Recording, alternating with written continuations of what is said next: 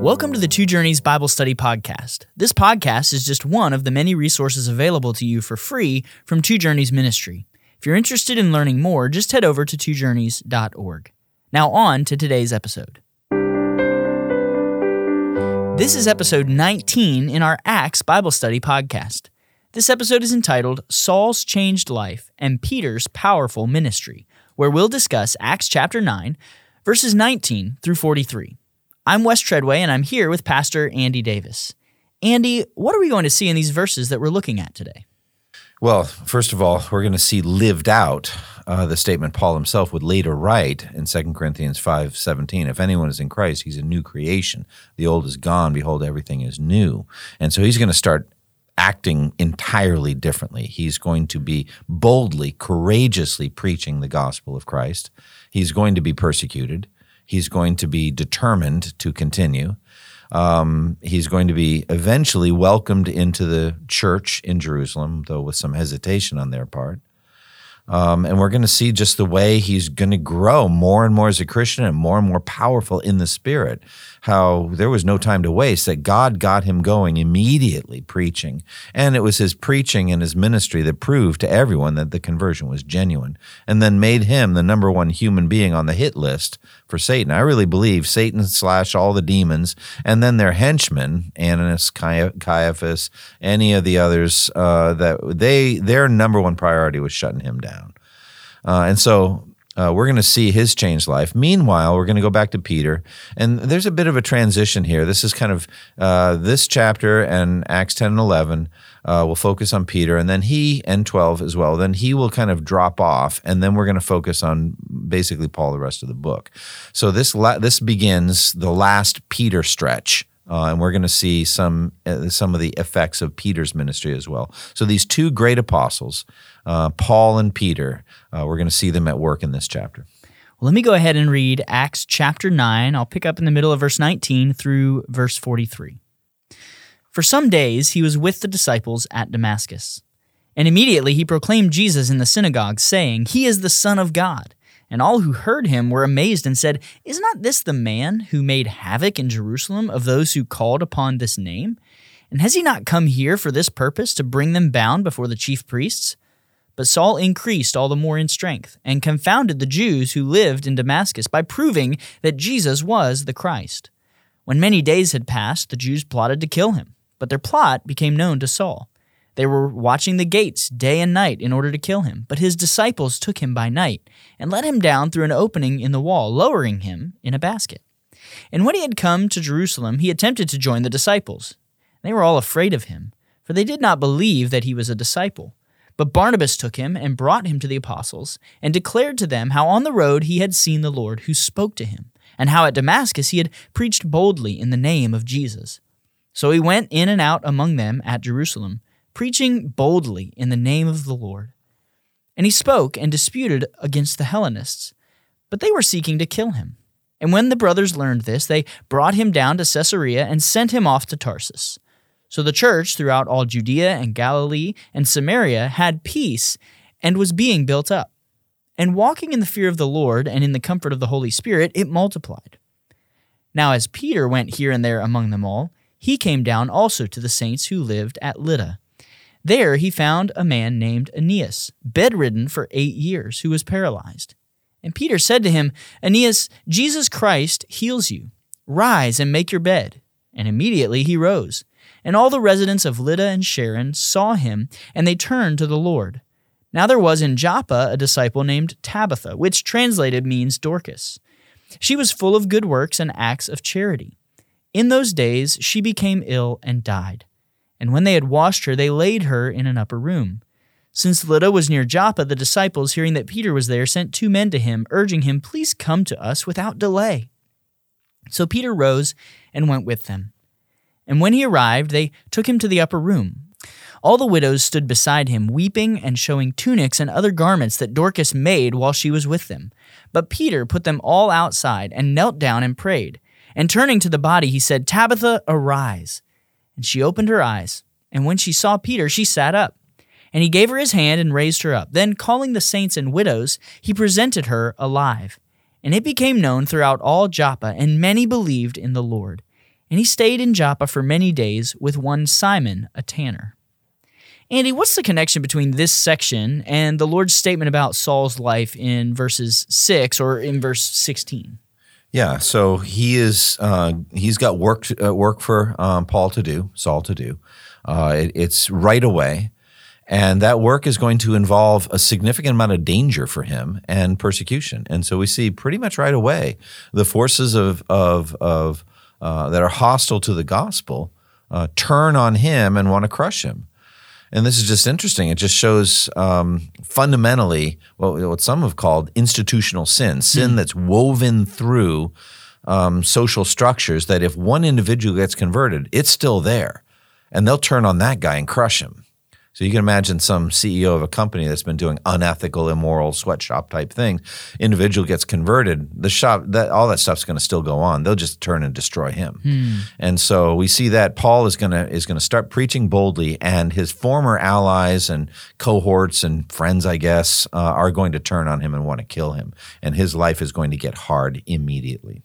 What does verse 20 teach us about Saul's life immediately after conversion? He began preaching. He started preaching right away. And so here's a man that has a wealth of biblical knowledge. We're going to see in his writings just the incredible depth of understanding that he had of the Word of God, but he needed the light of Christ to make it all make sense, because the Spirit of Christ is the testimony of prophecy. And so for him to be able to see finally in the words of Isaiah or Jeremiah or Ezekiel or any of these, or the law of Moses, to see Christ in all of that, now it all made sense. So remember, he's fasting for 3 days. God is speaking to him. The Holy Spirit is poured out on him, and he starts making sense. And he starts preaching it in the synagogue in Damascus. And this is the beginning of his To the Jew First ministry, to go reason with them. He also had a great mentor, though he didn't think of him at the time, in Stephen. He's heard Stephen reasoning powerfully from the Scripture, and no one was able to stand up against his wisdom or the Spirit by whom he spoke. And so he's basically carrying on Stephen's ministry. Now, you mentioned this ministry pattern, the Jew first and then to the Greek. How did Saul's ministry in the synagogues set a pattern for his future ministry? And what was the initial reaction to Saul's preaching in the synagogue? Okay, so synagogues were gathering places for Jews. Obviously, that one place of worship called the temple, but most of the people throughout their lives were going to be in their own communities, and they needed a place to gather and read the Scripture and pray together and worship together. And that's what the synagogues were. And they were really just congregationally led, and so individuals would come, and any Jewish man there could get up and make a statement or encourage the brothers or say something. And he had that freedom as a Jew, and he gets up and starts talking about Jesus. And he's proving that Jesus is the Son of God. And they're like, well, we didn't see this coming. They had heard about Saul too. They fully expected a zealous Pharisee. And, just in the pattern of legalistic Judaism that they knew, they expected that. Instead, they're hearing things they never thought were coming. And so he begins testifying and proving from Scripture that Jesus is the Son of God. And again, it must have blown their minds up. And yet, I believe in every place, there's always some that listen and some that are converted. And so he probably had some conversions right away. What does it mean that Saul increased in strength? And how might his ministry in verse 22 also remind us of Stephen, like you mentioned a few moments ago? Okay, so he grew in strength. He grew in power. I would say there's a certain confidence that's in him. He already feels the surging power of the Holy Spirit within him. Things are getting clearer and clearer from Scripture. His arguments are getting more forceful. His confidence is going up. His fearlessness is going up. And so he's becoming more and more powerful in the Lord and in this ministry God has given him to do. And again, I just, because I'm memorizing Ezekiel right now and going through it, but God tells Ezekiel, I'm going to make you as hardened and obstinate as they are. I'm going to make your forehead like the hardest stone, harder than flint, and you're not going to yield. So do not be afraid of them, though you're surrounded by briars and thorns and live among scorpions. So that's hostile Jews who do not want to listen to Ezekiel. I think the same thing's going to happen to Paul. So he begins his ministry there in the synagogue, and they're amazed, they're stunned. But that's not going to last long. Same thing with Peter and John, and the first time they hear them speaking, they're like, wow, they were astonished and took note that these men had been with Jesus. Yeah, that's the initial response. By the next chapter, they're overtly persecuting. So at this point, they're marveling, they're amazed, they don't know what to make of it, and Saul's just more and more confident and powerful in his knowledge of the Lord and of the Scripture. Like you mentioned, it doesn't take long for an extreme reaction to Saul, and we see that in the reaction he experiences in Damascus. Right. Why does Luke include Saul's escape from Damascus, and what image does it give of Saul and the outcome of his ministry there? Well, again, we see this. Jesus says very plainly to his enemies in John chapter 8, you're of your father the devil. I mean, that's an incredible thing for him to say, but he said, you're of your father the devil, and the reason I know this is you want to kill me. The devil was a murderer from the beginning, not holding to the truth, for there is no truth in him. He's a liar and the father of lies. So the combination of lies, doctrinal lies, and murder is going to hunt Paul the rest of his life. They are immediately going to want to kill him. And this urgency to kill him, we're going to see as a major theme in the rest of the book of Acts. The various attempts made on his life, the assassins, the ones that are going to fast until they can finally kill him, you get this sense of almost a demonic panic to shut this guy up. Like, do you not understand? You could see the demons saying within themselves in their demon meetings, what kind of damage this guy's going to do to our dark kingdom? Oh, he did incredible damage to their dark kingdom, but they couldn't stop him. And so fundamentally here, they're conspiring to kill him, and he has to escape. He learned of their plan, and that we're going to see that also when he's arrested after Acts 22, and I guess a nephew finds out about the plan to assassinate. And so there's always just enough information to keep this man alive. And so he learns of their plan, and it says day and night they kept close watch on the city gates in order to kill him. And so he didn't know what to do, and he's got to get out of the city. So how is he going to get out? And so he ends up getting lowered down in a basket by night. So I picture this. I picture a basket. I picture ropes tied to the basket. I picture these guys like lowering him down at night. It's very undignified. It's like, it's like not a glamorous, spectacular exit. It's not like some cool Mission Impossible thing, or like where he's entering on with a parachute or something and landing right on the X or something like that, and then gets out. It's not cool, actually. It's very humiliating. Yeah. But this is the whole thing. Paul is going to be physically humiliated, again and again. But that humiliation is going to be the basis of his powerful ministry. So he goes from there, it says in verse 26, to Jerusalem and attempts to join the disciples. Yeah. What role does Barnabas play in Saul's life at this early stage, and what does this teach us about gifts and different roles in the body of Christ? Sure. So he comes to Jerusalem and he's trying to join them. He's like, hey, I want to be part. And it's like, no. Because again, the last we saw him in Jerusalem, he's destroying the church. He's the very same one. And so also, I would imagine there was a certain amount of secrecy to where and when they met in order that they not get arrested. So I would imagine it's pretty hard to believe. But Barnabas is the one who puts an arm around Paul and says what happened in Damascus and how he boldly preached and how he faced persecution, and no, he's the real deal. And so remember, Barnabas isn't even his name. Joseph was his name. But it's his nickname, and that's what he was known as, son of encouragement. He's just an encouraging person. He's like a glue person that holds everything together and just sweetens things. And so without Barnabas, Saul isn't joining the church at Jerusalem. He's not fellowshipping with them there. And it also created a tremendous bond of affection and friendship between Paul and Barnabas that we'll see in the first missionary journey in Acts 13 and on into 14. So he told everyone what had happened, Saul's conversion story, and how the Lord had spoken to him, and how in Damascus he had preached fearlessly in the name of Jesus. And so they opened their hearts to him, and they believed Barnabas. Now, we almost have this out of the frying pan into the fire situation here, because he goes from the Jews plotting to kill him in Damascus to here the Hellenists seeking to kill him. Right. So we see that in verses 28 through 30, this next trial in Saul's life and how the Lord delivers him. Right. Why do you think people are constantly trying to kill Saul? I just go back to that statement I just made in John 8. I think it's Satan. And Satan is on this. He's a murderer anyway. But, the image I've used before from my growing up years, and I don't know, I haven't noticed this in recent years, but maybe they still do it, where post offices will put the pictures, the mugshots of the top 10 most wanted. So these are people on the lam, from the FBI or something like that. And I've always pictured in the demonic post office, all 10 pictures would have been Paul. I mean, he's priority number 1 through 10. I mean, the number one thing we need to do on earth right now is to kill this man. We've got to shut him down. But that's how they are. And also it just shows the evil of Satan's lying kingdom. Here is Jesus showing great power in raising Lazarus from the dead. And so they plot to kill Lazarus. They're just murderers. And instead they should be repenting and listening and learning and being transformed, but they want to kill. And so that's fundamentally the nature of Satan. I think Satan's behind that murder.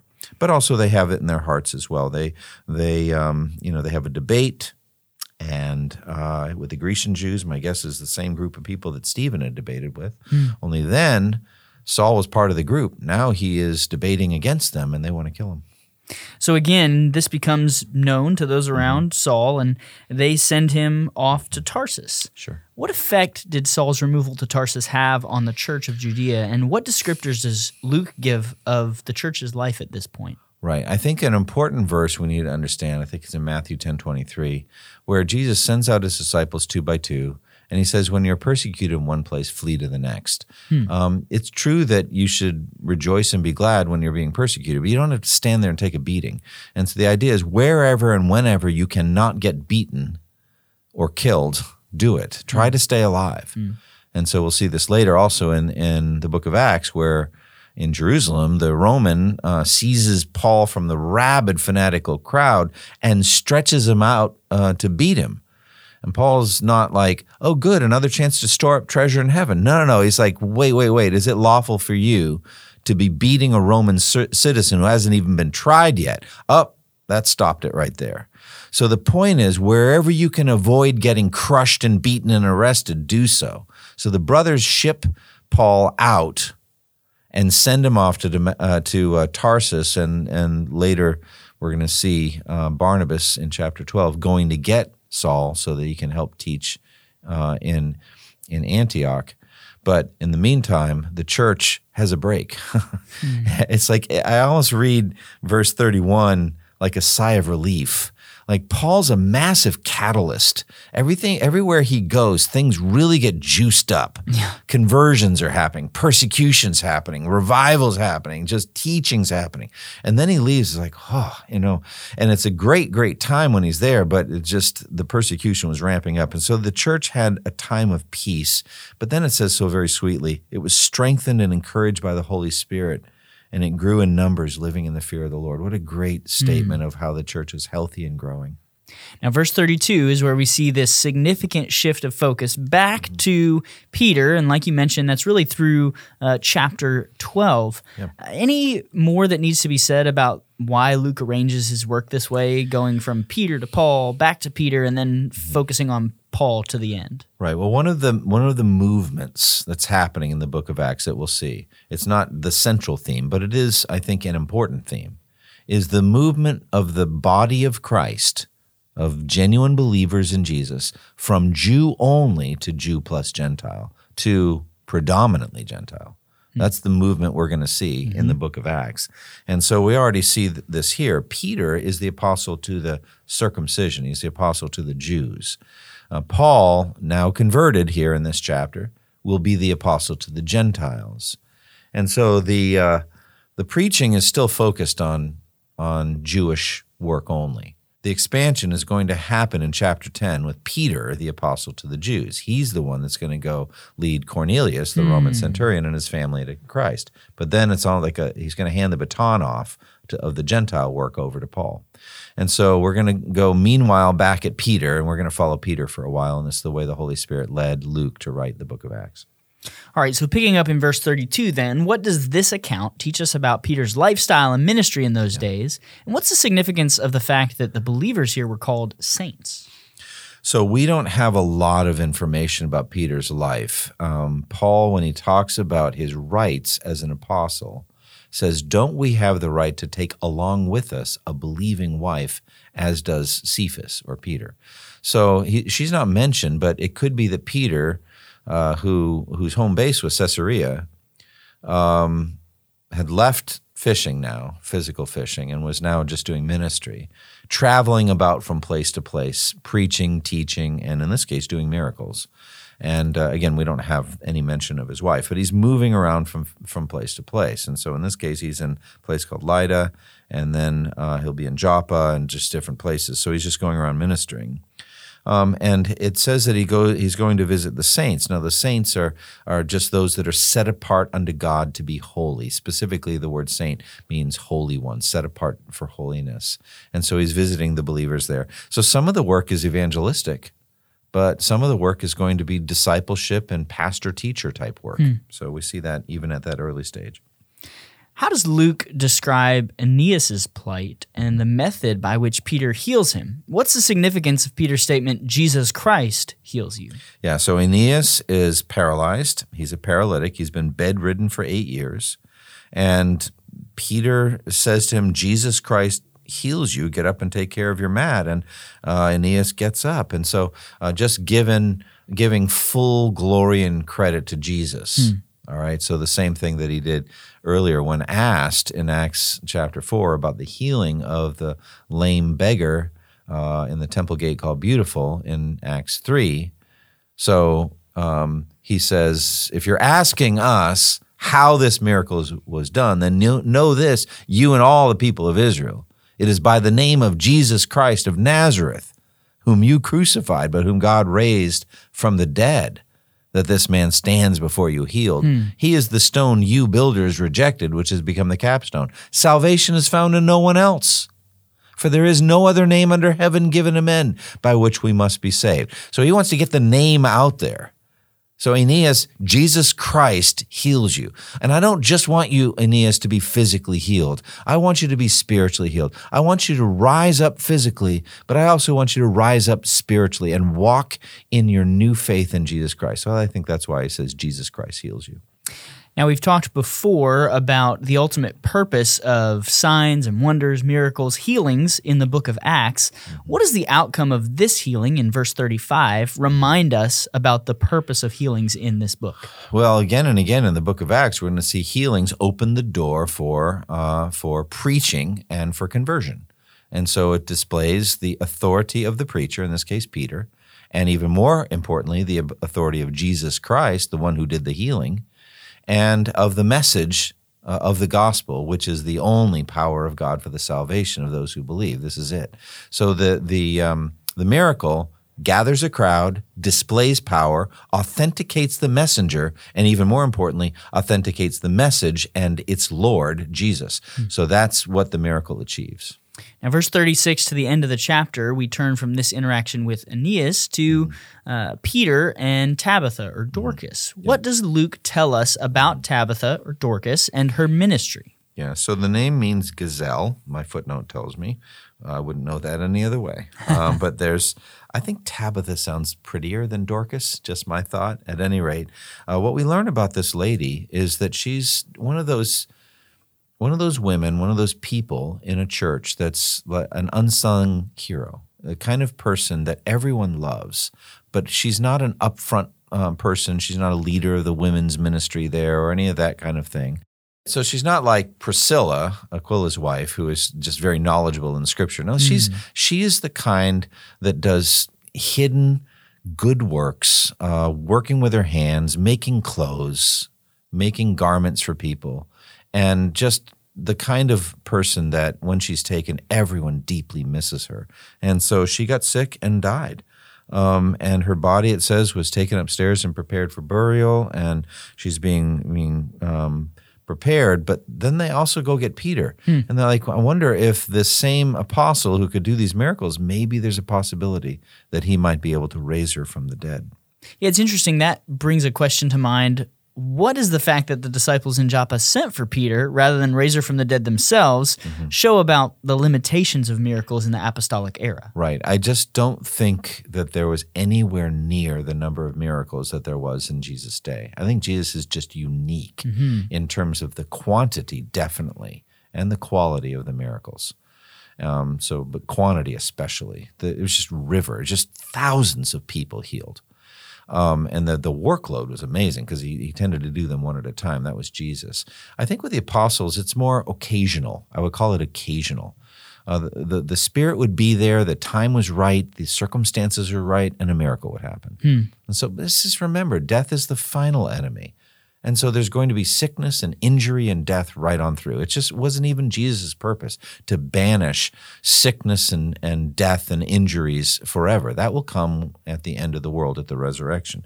And so also it seems that signs and wonders marked them as apostles. Well, you can't mark someone with something that everyone's doing. Sure. If you get a population of 50,000 people and all of them have red hair, and it's like, well, go see the guy with red hair. It's like there's no marking. Which one? How do I know? Which one? They're all like that. But if you have a very unique individual, they're marked out. So I would say that this points to the general exclusivity of miracles to apostles. Exclusive would be too strong because we already know that Philip did miracles and he was not an apostle. So it does happen from time to time, but normally it's apostles, and even then, not that common.